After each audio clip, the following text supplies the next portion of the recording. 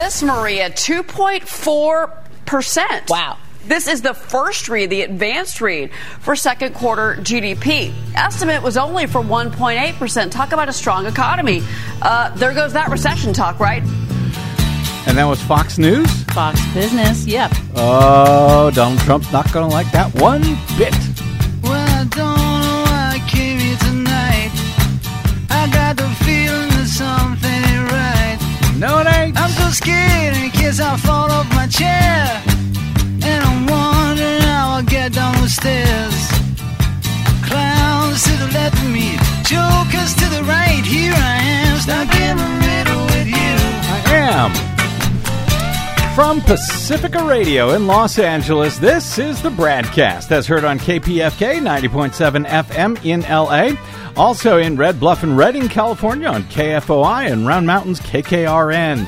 Up in Oregon on the Central Coast on KYAQ, Cottage Grove's KSO, Eugene's KEPW, Lancaster, Pennsylvania's W News, Maui, Hawaii's KAKU, in Columbus, Ohio on WGRN, Palinville, New York's WLPP, Rochester, New York's WRFZ, down in New Orleans on WHIV, out in Gallup, New Mexico on KNIZ, Concord, New Hampshire's WNHN, Fayetteville, Arkansas's KPSQ, in Seattle on KODX, Janesville, Wisconsin's WADR, and Minneapolis, St. Paul's AM 950 KTNF. We also stream coast to coast and around the globe every day on the internets, on the Progressive Voices channel, Netroots Radio, Radio for Humans, NicoleSandler.com, Radio Free Brooklyn, No Lies Radio, Verdant Square Radio, Detour Talk, and most of your favorite podcast sites. Blanketing Planet Earth, I'm Brad Friedman, your friendly investigative blogger, journalist, troublemaker, muckraker, and all-around swell fellow, says me, from BradBlog.com. Thank you very much for joining us today for another thrilling edition of the BradCast. Delighted to have you here. We have yet another new award winner, Desi Doyen. Oh, goody. In the corporate media's don't use the word steal when describing Donald Trump's multiple failed efforts to steal the 2020 election. Yes, the euphemism Olympics, as it were. Correct. Today's award winner is the New York Times, who in a very short story today by Maggie Haberman, Alan Fuhrer, Ben Protest, and Glenn Thrush, I want to make sure they all get credit. I'll get into the details of that story in a bit, but they end the piece this way. Quote, Mr. Trump also faces scrutiny from the district attorney in Fulton County, Georgia, who is investigating his efforts to bend the results of the 2020 election in that state in his favor. Bend. It sounds so gentle and kind. Bend the results is all he was trying to do. Not at all illegal or anything. I mean, are you kidding me? And I guess that's why they needed, 4 reporters to figure out how to come up with that one.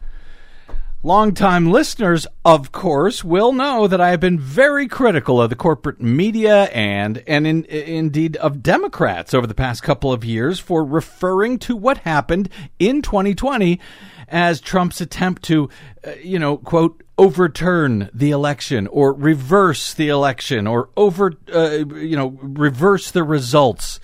I think it was The Hill who said to roll back the results, to undo them, or any other number of euphemistic phrases. Last week, I think AP reported on Trump's effort to unravel his loss in 2020, rather than reporting it as simply and directly for what it was. A sitting president of the United States made every effort possible using whatever federal, state, and private tools that he could muster, including throwing thousands of his supporters at the U.S. Capitol to violently try and prevent the certification on January 6th. He did all of that in hopes of stealing the election from the American people. That is it. That is what he tried and failed multiple times to do.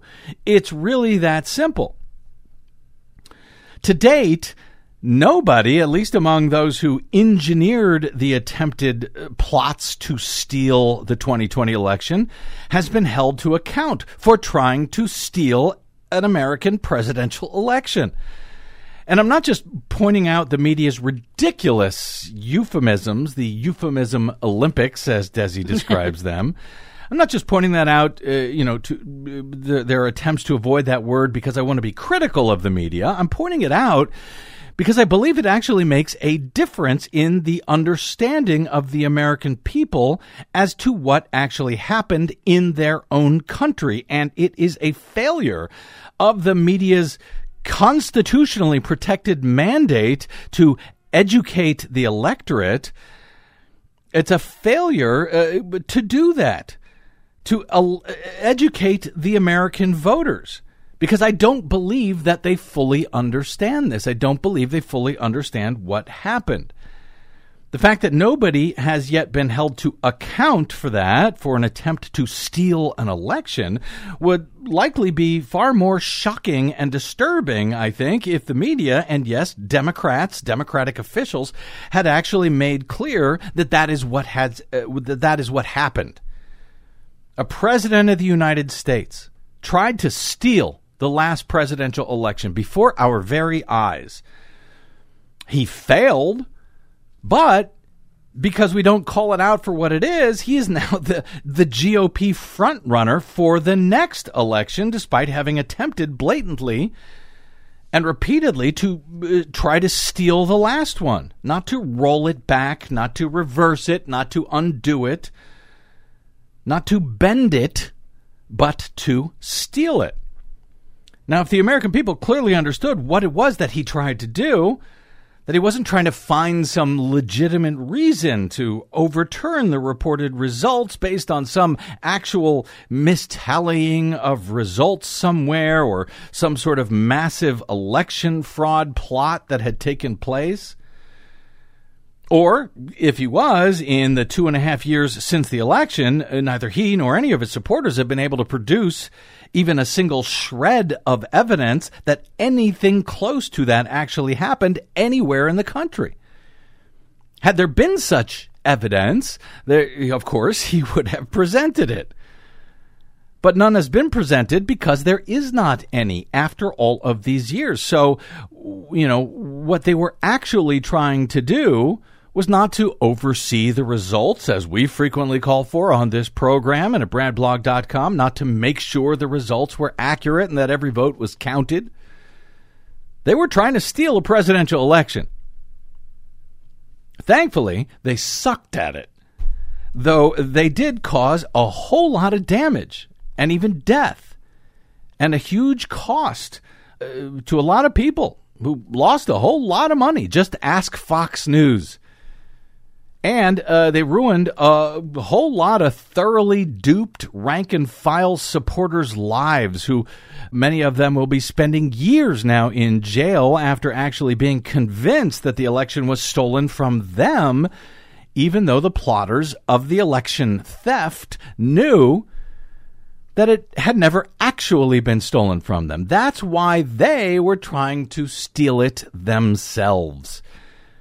If the American people clearly understood that Trump tried to steal the election, I think they would be a lot more bothered by the fact that none of those who engineered the attempted theft has actually been held to account yet for it.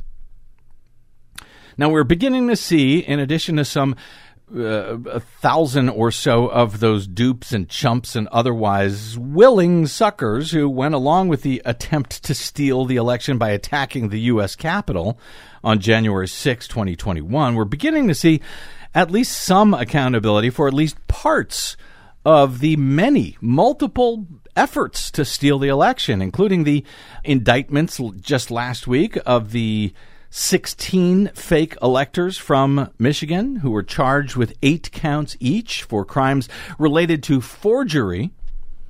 We're seeing some accountability, finally, at least from some of the slightly lower level dupes, but and some of this may be because there's no actual crime that I know of called election theft, because I don't think the American people yet understand. Because of that, because there is, nobody has been indicted for stealing an election to date, I don't think the American people yet understand this was an attempt to steal an election from them.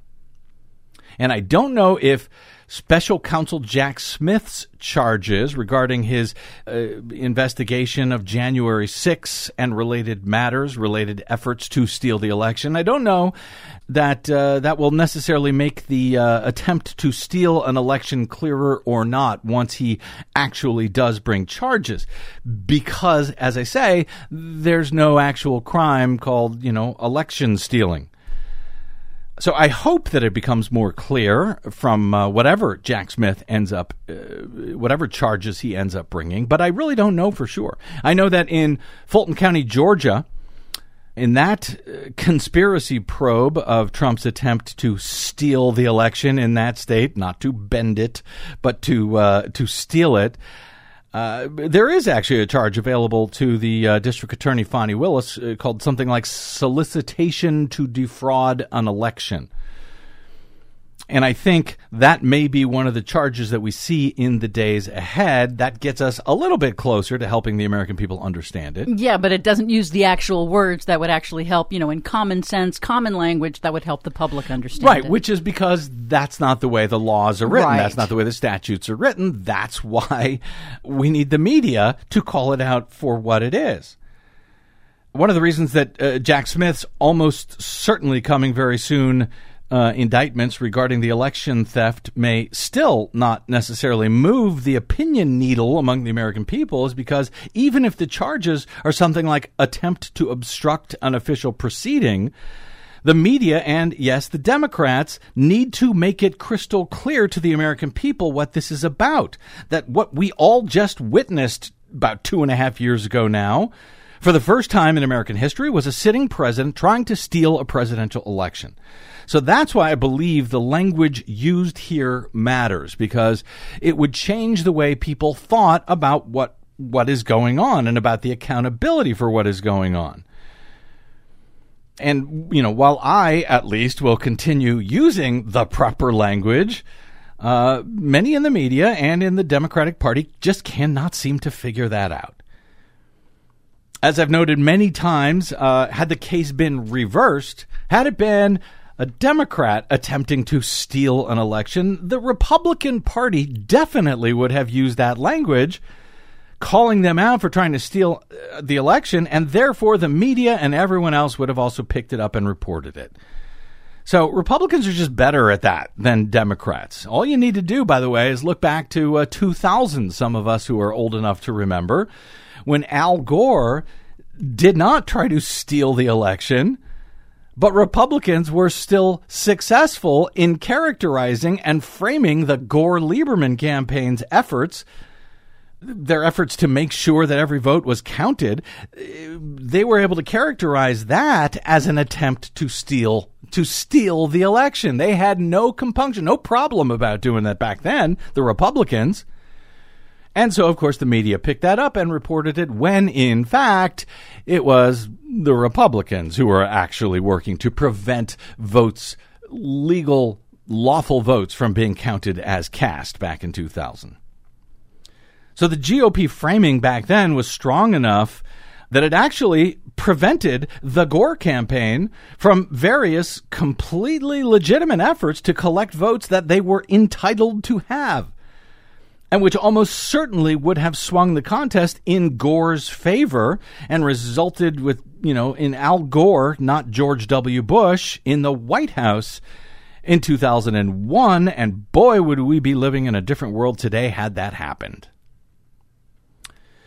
So that long preamble out of the way for now, we are now getting very close, it seems, to whatever Jack Smith is going to be newly charging Donald J. Trump and likely many others on Team Trump with, surrounding their multiple failed attempts to steal the 2020 election. From the actual substance of that brief article that I mentioned that I was critical of in the New York Times today, written by 4 journalists, lawyers for former President Donald J. Trump met on Thursday with officials in the office of the special counsel, Jack Smith, as federal prosecutors edged closer toward bringing an indictment against Mr. Trump in connection with his wide-ranging efforts to overturn the 2020 election. That, according to 3 people familiar with the matter. His lawyers are meeting Smith or Smith's prosecutors, which all means this is getting very, very close. It was not immediately clear, the Times reports, what subjects were discussed at the meeting or if Mr. Smith himself took part, but similar gatherings are often used by defense lawyers as a last-ditch effort to argue against charges being filed or to convey their own version of the facts and the law. On Thursday, the prosecutors were said to have listened courteously without signaling their intentions beyond what they had conveyed in an earlier letter that was sent to the former president as Trump's lawyers made their arguments to them.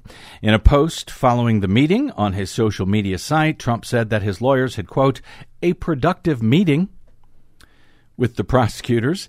He said they had explained to Smith's team that, quote, I did nothing wrong, was advised by many lawyers, and that an indictment of me would only destroy our country. Nice country you got there. Hate to see something happen to it. Last week, Trump reportedly received a so-called target letter in what the Times calls the election interference case. That would be the election theft case, New York Times. It was the clearest sign that charges could be coming. For what? The letter described 3 potential counts that Trump could face: conspiracy to defraud the United States, obstruction of an official proceeding, and a Reconstruction-era civil rights charge that makes it a crime to threaten or intimidate anyone in the, quote, free exercise or enjoyment of any right or privilege provided by the Constitution or by federal law.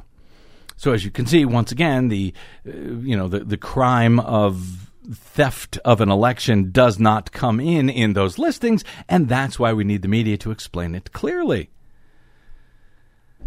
The American people need this, so they know when accountability is being brought and for what it is being brought and why it is being brought.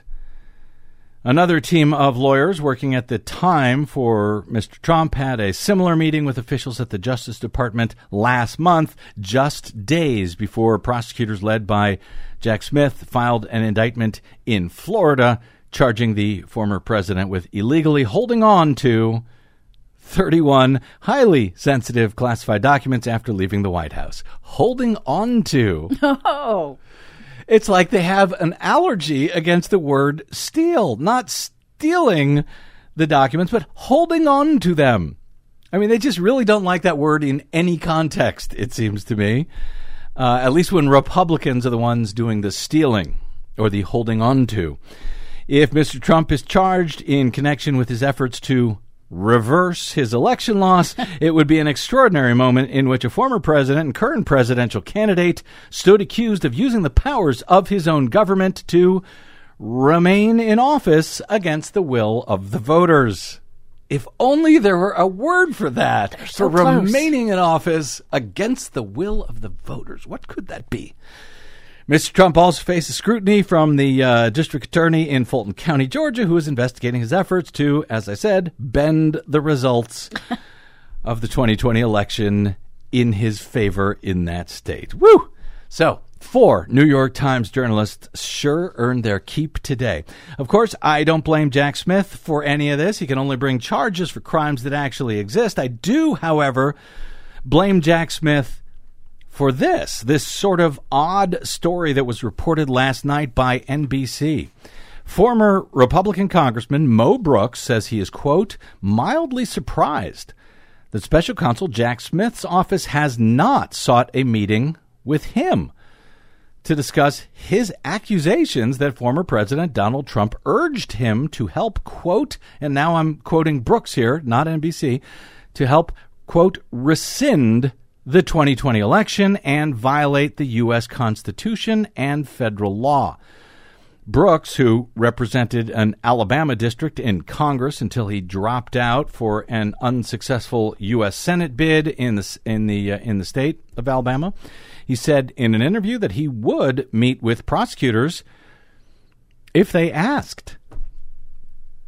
Quote, yeah, if they asked me to, I'd explain what I know about it, whether it's relevant or material. I'm not sure, he said, continuing, I was shocked Trump was so blatant about it, describing it as, quote, illegal conduct. Brooks left Congress this year after he lost a primary contest for one of Alabama's U.S. Senate seats. He had been backed by Trump, who then ended up withdrawing his support and backed now Senator Katie Britt instead. Brooks previously said that Trump had made requests to overturn the 2020 election as late as September of 2021, more than 7 months after Trump had left the White House. And apparently, according to Brooks, Trump was very specific about what he wanted Brooks to do as a sitting congressman at the time, who I guess, Trump thought might somehow have the power to actually do these things, which Congress simply does not have the power to do. In any case, according to Brooks, quote, Donald Trump wanted me to do 4 things. Advocate rescinding the election, which is not actually a thing. There is no statute or constitutional clause that allows Congress to somehow rescind an election, much less 7 months after leaving the White House. He just wanted to say it out loud. Yeah, I guess so. You must rescind this election. Expunge the election. Brooks continued. He wanted him to advocate physically removing Joe Biden from the White House. What? Exactly. That's nuts. So I guess he wanted the U.S. Army to go into the White House and physically drag Joe Biden out of the Oval Office? Really? Brooks continued. He wanted him to advocate reinstating Donald Trump as president of the United States. Again, also not a thing. And advocate a new special election for president of the United States, which is also not a thing. All of which, Brooks noted, I guess to his credit, quote, violate the U.S. Constitution and federal law. Now, I don't know if asking a sitting U.S. congressman to actually do those things is actually a crime in and of itself. I don't know. That's above my pay grade. So maybe that's why Jack Smith has yet to speak to Mo Brooks. But it seems pretty strange in that it at least, would go to Trump's frame of mind about this whole matter. He has reportedly gone back to what Trump was discussing in the White House as early as February of 2020 to help sort of establish his frame of mind back when Trump was under the impression that he wanted the FBI and the Department of Homeland Security to go out and tell everyone what a wonderful job they have done of securing America's elections. And then all of a sudden the COVID epidemic hit and, now he decided that our elections are terrible and mail-in ballots will be the death of us, and that's how Democrats are going to steal the election or whatever. So he went all the way back to February of 2020. You would think he might have some interest in where Donald Trump's frame of mind was 7 months after leaving office. Also, by the way, Brooks spoke at the rally at the Ellipse just before Trump on January 6th, which in and of itself seems reason enough to have interviewed him. And in fact, Brooks appeared to advocate violence that day in his remarks to a certain extent. Before Trump spoke, Brooks said from the stage that it was time for, quote, American patriots to start taking down names and kicking ass. Remember that? Oh, yes. He told NBC after he got done explaining to Trump that those 4 things that he wanted from them, again, 7 months after leaving office, violated the law and the Constitution. He told Trump, quote, that Trump withdrew his endorsement in Brooks's GOP primary for U.S. Senate and endorsed my opponent. He says, so I'm mildly surprised none of these people have made inquiries about the details of this. Yeah, me too. Brooks first made these allegations in March of last year after Trump dropped his endorsement of Brooks. who contends that his rejection of Trump's, quote, illegal requests led him to reverse his support. Trump confirmed parts of Brooks's accusations in a post to his Truth Social account in August of last year. So I don't know what to make of the of Jack Smith not interviewing Mo Brooks here, since he seems to be doing such a thorough job otherwise, as far as we can tell from reporting. But I thought you should know about it. Meanwhile, at the state level, particularly in Michigan as of now, and hopefully soon in Georgia, the efforts to bring accountability for attempts to steal the election in that state and events surrounding those crimes have begun to emerge at least a little bit more clearly, including, as noted, with the last week's indictment of those 16 fake electors in Michigan by Attorney General Dana Nessel, each of whom are now facing years in prison for that attempt to help Trump steal the election from voters in that state.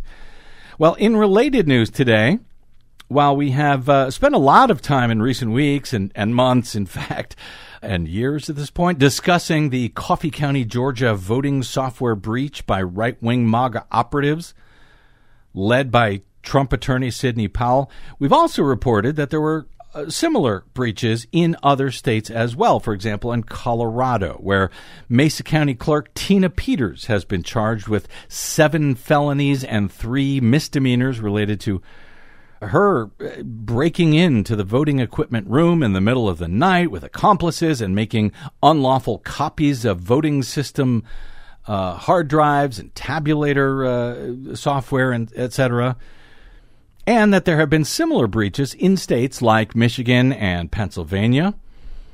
Well, along those lines, in Michigan, you may recall last August, in the run-up to the November 2022 midterm elections, there was a probe into the various breaches of voting system software in several different Michigan townships at the time. The break-ins, again, like in Georgia, like in Colorado, followed the 2020 election. And among the people said to have participated in those breaches in Michigan that was being investigated was a guy by the name of Matthew DePerno, who would then actually go on to win the GOP nomination in Michigan to run against Dana Nessel, the incumbent Democrat, for Attorney General. So when that happened, when DePerno became the candidate, Nessel appointed a special prosecutor to take over the investigation so she would not be seen as investigating her own political opponent. Yeah, it's a totally normal thing to say, hey, I have a conflict of interest here. I am running in a campaign against this person. I cannot be investigating them. You take it on, independent prosecutor. Which is how, by the way, Jack Smith came to be a special counsel at the federal level when Donald Trump declared himself to be a candidate last year. Same concept. Just after the November elections. By the way, had he not, it probably would have been Merrick Garland continuing to slow walk. I wonder if Donald Trump made the right decision there. Anyway, DePerno would go on to lose to Nessel in November, along with all of the other Republican MAGA wingnuts that the GOP had put up for statewide races in Michigan, for governor, attorney general, secretary of state. But today, as reported by Bridge, Michigan, a key suspect in that special counsel investigation of the alleged plot to illegally access Michigan voting machines following the 2020 presidential election, a key suspect says she has been indicted in that long-running probe and expects to be arraigned next week. Quote, "My attorney has been informed that I have been indicted by D.J. Hilson," that's the special prosecutor who was named in Michigan. That, according to Stephanie Lambert on Wednesday on a right-wing podcast where she bashed the pending criminal action against her. She said, quote, "I'm not losing any sleep over this." Lambert is a Metro Detroit attorney who has worked for 2020 election deniers across the country. She said, quote, "I know I've done absolutely nothing illegal." She is one of 9 suspects that Nessel referred to the special prosecutor last year, citing an alleged tabulator tampering plot. Court records show Hilson convened a secret grand jury to review the evidence. It is the grand jury that would decide any indictments in that case. In a Thursday morning email, Hilson said he could, quote, neither confirm nor deny the existence of a grand jury or any indictments because of state law prohibiting disclosure in such cases until defendants are in custody. Other suspects in the case include a former state rep, a sitting county sheriff, a few of the clowns from that Cyber Ninjas outfit, my friends over there, the ones that couldn't figure out how to do a post-election audit in Phoenix, Arizona, and the failed former Republican Attorney General Matt DePerno. We do not know yet if they have been indicted, as Stephanie Lambert claims that she has been in this investigation, but we may soon find out. Now, in last year's request for a special prosecutor, the AG's office alleged that Stephanie Lambert and others, quote, orchestrated a coordinated plan to gain access to the voting machines in multiple jurisdictions. The suspects allegedly took the ballot tabulators from several different townships in Barry, Roscommon, Missaukee counties. They just took the tabulators, took it back to Oakland County, and there, Michigan State Police contend the machines were, quote, broken into for, quote, tests, according to court filings. Lambert, who did not respond to a request for the story by Bridge, Michigan, is apparently also mired in other legal battles, and she sounds like a peach, by the way. She, a cybersecurity expert, sued her last week in Detroit federal court, alleging that she refused to pay him and was, quote, furious after he reviewed Pennsylvania election data for her, but found no evidence of fraud. From Michigan's public radio just a few days ago, a Michigan attorney already under criminal investigation is being sued in federal court by a cybersecurity firm she hired after the 2020 presidential election. Stephanie Lambert is one of several attorneys who made claims of fraud rejected by a succession of judges and investigations. After 2020, she's being investigated in Michigan for allegedly illegally obtaining vote tabulation machines. The new civil suit filed last week against her alleges that Lambert and a financial backer, a guy by the name of Bill Beckenberg, hired the firm XRV Vision to investigate possible election irregularities in Antrim County, Michigan, and Fulton County, Pennsylvania. Don't be confused. There's two different Fulton counties, at least two. One is in Pennsylvania. The other one may come up with some frequency in the days ahead in Georgia. But XR Vision, who was hired to investigate both of those counties to look at the machines, they found zero irregularities in either of the counties.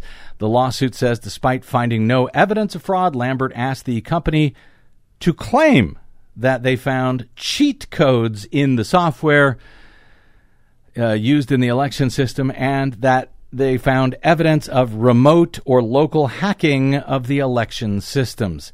XR Vision refused to do so. Good for them.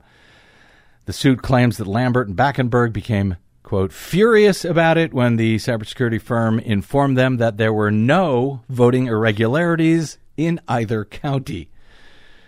How many times do we need to investigate the same election over and over and over again by how many different groups who just can't find irregularities, and yet Donald Trump is still pretending that he believes the election was stolen from him? Well, I guess the lesson here is don't expect to be paid by a MAGA attorney if you don't manufacture the results that they want.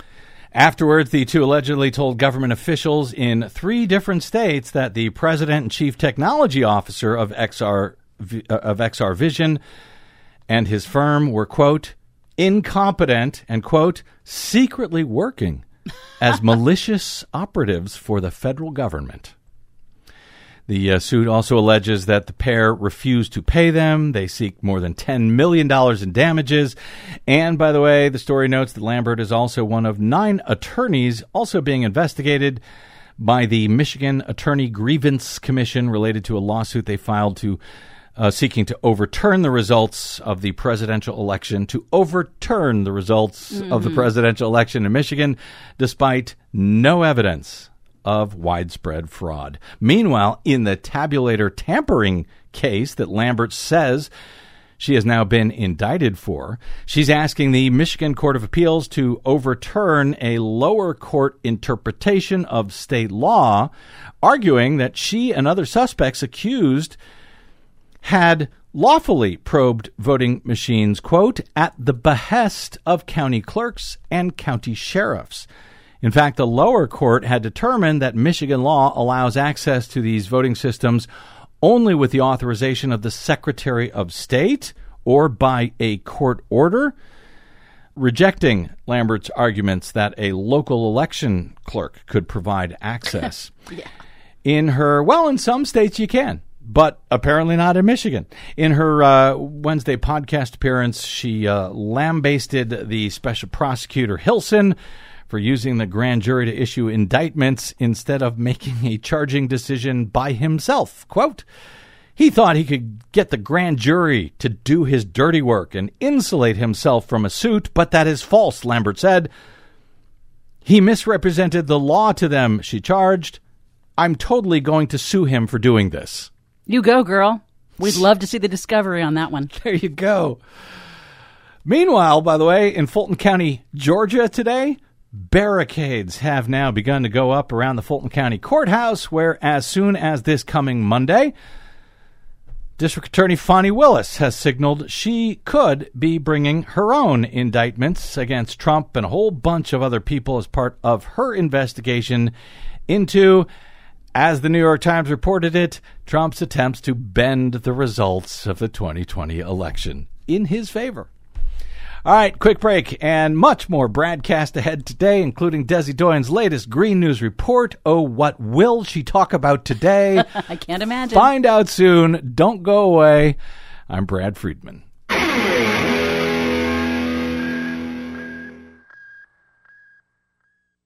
Hey, this is Brad. Here at the BradCast and BradBlog.com, we fight for election integrity all year around, like no other media outlet in the nation.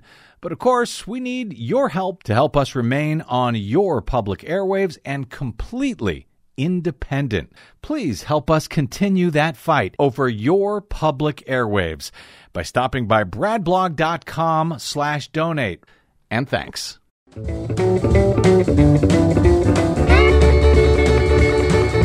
Shake your money maker. Shake your money maker. Yeah, shake it. Shake your money maker. Shake your money maker. Welcome back. Shake your money It's the BradCast. Brad Friedman from BradBlog.com. Thanks for sticking with us. Speaking of Democrats not being very good at messaging and, not very good at helping the American people understand what is going on, and in this case, what they have actually done for the American people. A few points of note today. The economic recovery gained momentum in the spring as buoyant consumer spending and resurgent business investment helped once again to keep a recession at bay. According to the Times, gross domestic product adjusted for inflation rose at 2.4% annual rate in the second quarter. The Commerce Department said on Thursday that is up from a 2% growth rate in the first 3 months of the year and far stronger than forecasters expected a few months ago. Quote, if you're looking for a working definition of resilient, look no further than the American economy, said the chief economist at RSM. This is absolutely rock solid. Now, of course, that's the New York Times, those lefties at the New York Times. But even over on Fox News, their business channel, apparently, even Maria Bartiromo cannot deny that's a resilient economy. Yep. This, Maria, 2.4%. Wow. This is the first read, the advanced read for second quarter GDP. Estimate was only for 1.8%. Talk about a strong economy. There goes that recession talk, right? And what's interesting here is the expectation was we were going to have a weaker Q2, this first read, than we had in Q1. Remember, we had a 2% read in Q1 for this year. We were thinking we were going to have a slowdown. It's the opposite, 2.4%. And, even the range, this is in the high end of the range that economists were looking for. So that's pretty darn interesting. Yeah, pretty darn interesting. Yeah. Even over on Fox News, imagine that. The persistent strength of the economy has surprised economists, the Times notes, many of whom thought that high inflation and the Federal Reserve's effort to stamp it out through aggressive interest rate increases would result in a recession or at least a slowdown in the first half of the year. Looks like that's not happening. The job market has stayed very strong. Unemployment is now still near or beyond 50-year lows. Personal income after taxes and adjusted for inflation rose at a 2.5% rate in the second quarter, and inflation has slowed significantly, just in case you have not heard. Consumer prices rose at a 2.6% annual rate in the second quarter, which is way, way down from the previous numbers and pretty much the average rate of inflation at this point. Yeah, but weirdly, no one's talking about that like they were obsessed with how the temporary inflation came up after the pandemic. Of course. And they went nuts over that, as if it was never going to change. White House officials pointed to the report as evidence of that President Biden's economic policies, including investments in infrastructure and green energy, were paying off. And boy, howdy, if these numbers came in during Donald Trump's presidency, I mean, we would be out in the streets celebrating at this point because of course, Republicans would not stop talking about it. White House, Mr. Biden said in a statement that the data was evidence of, quote, Bidenomics in action. As to those investments in green energy and infrastructure, specifically green energy, amid the hottest temperatures ever lived through by human beings on planet Earth, AP reported over the weekend that Joe Biden and the Democrats' now almost 1-year-old climate law is already, quote, turbocharging clean energy technology in the U.S. On August 16 of this year, after the hottest June ever recorded, and now after July is what is almost certain to be the hottest month ever recorded globally. Not just the hottest July, but the hottest month ever, as long as human beings have walked the planet. America's long-sought response to climate change, the Inflation Reduction Act, turns 1 year old on August 16. AP notes that in less than a year, it has prompted investment in a massive build-out of battery and EV manufacturing across the states. Nearly 80 major clean energy manufacturing facilities have been announced, an investment equal to the previous 7 years combined, according to the American Clean Power Association. Quote, it seems like every week there's a new factory facility somewhere being announced. That, according to Jesse Jenkins, a professor at Princeton and leader of a project which has been analyzing the new law. Quote, we've been talking about bringing manufacturing jobs back to America for my entire life, he said. We're finally doing it. That's pretty exciting, he said. Gosh, elections have consequences, like reshoring domestic manufacturing. Only if people know about them, however, which is why I think it's necessary to let people know. The IRA is America's most significant response to climate change after decades of lobbying by oil, gas, and coal interests stalled any action while carbon emissions climbed, creating a hotter, more dangerous world. The law is designed to spur clean energy build-out on a scale that will bend the arc of U.S. greenhouse gas emissions. It also aims to build domestic supply chains to reverse China's and other nations' early domination of this vital sector. And apparently it is all going well to date, even if it's still in the very early stages. One of the targets of the law is cleaner transportation, the largest source of climate pollution in the U.S.? Well, Siemens, one of the biggest tech companies in the world, produces charging stations for EVs, which is said to be driving the demand for batteries much higher. Well, Siemens USA has invested some $260 million in battery or battery storage projects, much of that following the adoption of the IRA. The law also encourages more of the type of batteries that feed electricity to the grid when the wind's not blowing or at night when the sun ain't shining. It could put the storage business, the battery storage business, on the same trajectory that solar has blazed a decade ago. The North America Policy Associate at Bloomberg NEF pointed out that sales at the largest manufacturer of solar panels in the U.S., First Solar, skyrocketed after the law was passed, creating a huge backlog of orders. Quote, this is years and years of manufacturing capacity that's already booked out because people are bullish about the U.S.-produced solar market. The Princeton professor Jenkins said, I think we're about to see quite a flood of investments in wind and solar-related manufacturing in the U.S. He added that 2026 and 2028 is actually when the country will see the law's full impact. So a lot more to come on that in the days and months and I guess years ahead. But this landmark law is serving its purpose, serving the purpose of what it was meant to do, this $400 billion investment in climate. But in truth, it's going to be much higher than that because businesses, it's sort of the open-ended way that it's structured, allows businesses to continue obtaining funding to build out our clean energy future. So this is huge, and it's working. Even though not one single Republican voted for it, they are now trying to repeal it despite its success, despite the fact that it was passed by only Democrats. And they're trying to take credit for the projects that are going on in their districts. As some 170 million Americans, meanwhile, or nearly 40% of the U.S. population, is today under heat advisories. President Biden, speaking at the White House, announced new steps on Thursday to protect Americans from the extreme heat and help mitigate climate change. He was particularly critical of those like Republican Governor Greg Abbott of Texas, who recently signed a measure barring local jurisdictions from mandating cooling breaks for construction and farm workers and others who work outside during now more often than ever extreme heat amid our quickly worsening climate crisis.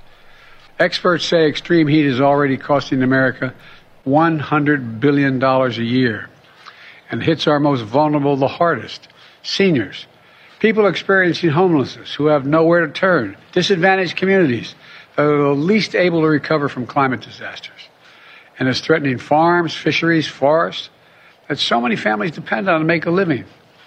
But none of this is inevitable. From day one of my administration, we've taken unprecedented action to combat the climate crisis that's causing this. Last year, my Department of Labor created the first ever national program to protect workers from heat stress. Today, I'm announcing additional steps to help states and cities deal with the consequences of extreme heat. First, I've asked Acting Labor Secretary Julie Su to issue a heat hazard alert. It clarifies that workers have federal heat-related protections. We should be protecting workers from hazardous conditions, and we will. And those states where they do not, I'm going to be calling them out, where they refuse to protect these workers in this awful heat. Meanwhile, the U.S. Forest Service will award more than $1 billion in grants to help cities and towns plant trees that in the long term will help repel the heat and expand access to green spaces so families have a place to go to cool off and to bring down the temperature in cities. The Department of Housing and Urban Development is providing billions to communities to make buildings more efficient and to make them more heat resistant, opening cooling centers for residential areas and in the cities that the communities can go to be safe. The Department of Interior is using infrastructure funding to expand water storage capacity in the western states to deal with the impacts of future droughts that are made all this more extreme heat more consequential. Not a single one of them, not a single Republican voted for the Inflation Reduction Act, which had all this money in it for climate, which provides funding to combat climate change. And now many of them are trying to repeal those provisions. We're not going to let that happen. Part of the reason we're here today is to get word out so state and local governments know these resources are available and uses them. We want the American people to know help is here, and we're going to make it available to anyone who needs it. There you go. Sing it, Joe. Thank you for helping to get the word out. We're trying to do our part as well. Indeed. On a similar note, Desi Doyen and the Green News Report is up next on the BradCast. I'm Brad Friedman.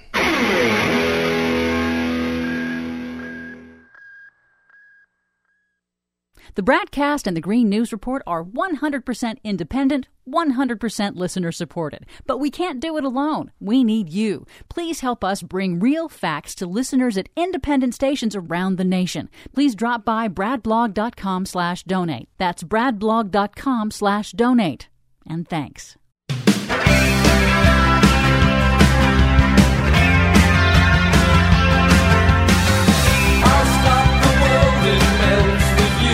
Okay. Yep. A bit of breaking news over the break there. Let me check it out. We'll get back to you on it right after our latest Green News Report. We would not be seeing these unprecedented extreme weather events in the absence of human-caused warming from the burning of fossil fuels and carbon pollution. Extreme heat waves in U.S. and Europe virtually impossible without human-caused climate change, study finds. Extreme heat plus pollution doubles the risk of fatal heart attacks. Plus, how big of a deal do you think this announcement is? A big deal. Major U.S. automakers unite to build national EV charging network. All of those big deals and more straight ahead from BradBlog.com. I'm Brad Friedman. And I'm Desi Doyen. Stand by for 6 minutes of independent green news, politics, analysis, and snarky comment. I was just on an oil rig in Texas. It's the most patriotic thing I've ever seen. Yeah, sure. Destroy the United States. God bless America. This is your Green News Report.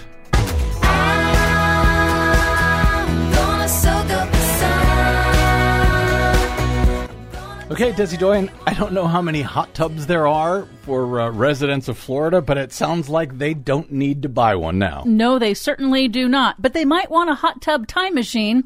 Waters off Florida topped 100 degrees for 2 straight days, and if verified, that could be a new all-time high world record. Much of the northern hemisphere remains in the grip of weeks-long heat waves with stunning but predictable impacts around the Mediterranean with temperatures around 120 degrees. Fast-spreading heat and wind-driven wildfires have forced new evacuations and tragically killed dozens in Algeria as they were trying to escape the flames. In Catania, Sicily, officials say the prolonged extreme heat has melted underground cables, knocking out power and water to hundreds of thousands. I guess you didn't think of that when you've been calling for them to bury the power lines out here in the U.S., did you? Good point. Cereal crop production in southern Europe is also predicted to fall by as much as 60% over last year's yields due to the heat.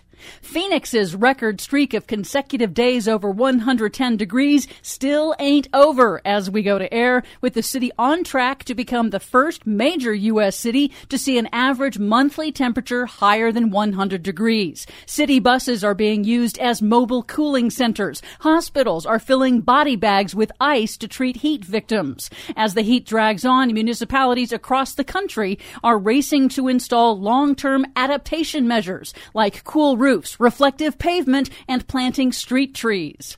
Sadly, Arizona's record streak of extreme heat and drought is testing the ability of the state's saguaro cactus to survive, both in the wild and in urban areas. The iconic symbol of the American West is adapted to heat, but critical summer monsoon rains have failed to arrive this year. Conservationists report the long-lived cacti are losing branches and collapsing. Not good. Several new studies this week focus on health threats from the heat. An analysis found that the combination of extreme heat and air pollution may double the risk of fatal heart attacks.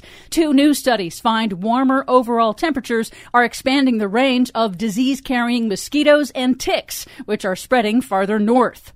A new report by World Weather Attribution scientists finds that the record-shattering heat waves this summer in southern Europe, North America, and China would have been, quote, virtually impossible without climate change. The scientists warn that unless the world rapidly stops burning fossil fuels that cause man-made climate change, these extreme heat events will become much more frequent, occurring every 2 to 5 years. I think that's going to be more frequent than that. But climate scientists have repeatedly urged speeding up the transition away from fossil fuels to prevent warming and its impact from getting even worse. Here's Dr. Leah Stokes on CBS News. This isn't like a permanent situation. If we stopped burning fossil fuels, the temperature would start to stabilize. But unfortunately, until we do that, there's a lot of warming in the system and it's going to keep getting worse. I'm not interested in talking about how it's impossible or how it's not real. It's real. It's happening now. And we know what to do to stop it. I'm interested in talking about how impossible it is. But there is some good news. Toyota has announced a new electric vehicle battery chemistry that it says cuts costs in half and can go more than 700 miles on a single charge. Really? The European Union passed a law to blanket its highways with fast EV chargers by the end of 2025. Cool. And in the U.S., 7 major automakers, including BMW, GM, and Honda, have joined forces to build 30,000 chargers in an expansive EV fast charging network across the U.S. and Canada that will integrate restaurants and retail stores. Impossible. We'll never do it. For much more on all of these stories and the ones we couldn't get to today, check out our website at greennews.bradblog.com. It wouldn't be patriotic. Don't forget, you can download our reports anytime via Pandora, TuneIn, Apple, Google, or Amazon Podcasts. Find, follow, and share us planet-wide on Facebook, Mastodon, and the website formerly known as Twitter at Green News Report. I'm Brad Friedman. And I'm Desi Doyen. And this has been your Green News Report. Impossible. Yep. Thank you very much, Desi Doyen. That breaking news, according to a bunch of outlets now, a third defendant, apparently a maintenance worker, has been charged alongside Donald Trump and his valet in the stolen documents case in Florida. The charges were not immediately revealed, but also, apparently, AP reports that Trump himself faces additional charges in the classified documents case, including allegations that he asked the staffer, or a staffer, to delete camera footage to obstruct the probe. That's going to leave a mark. All right, we got to get out. More, I suspect, in the days ahead. My thanks to our producer, Desi Doyen, to all of you for spending a portion of your day or night with us. If you missed any portion of today's program, download it for free anytime at bradblog.com, a service made possible by those of you kind enough to donate at bradblog.com/donate. Drop me email. I'm BradCast at bradblog.com. And on the Facebooks, Mastodons, and site formerly known as Twitter, you'll find me at the Brad Blog. See you there. Until we see you here next time, I'm Brad Friedman. Good luck, world.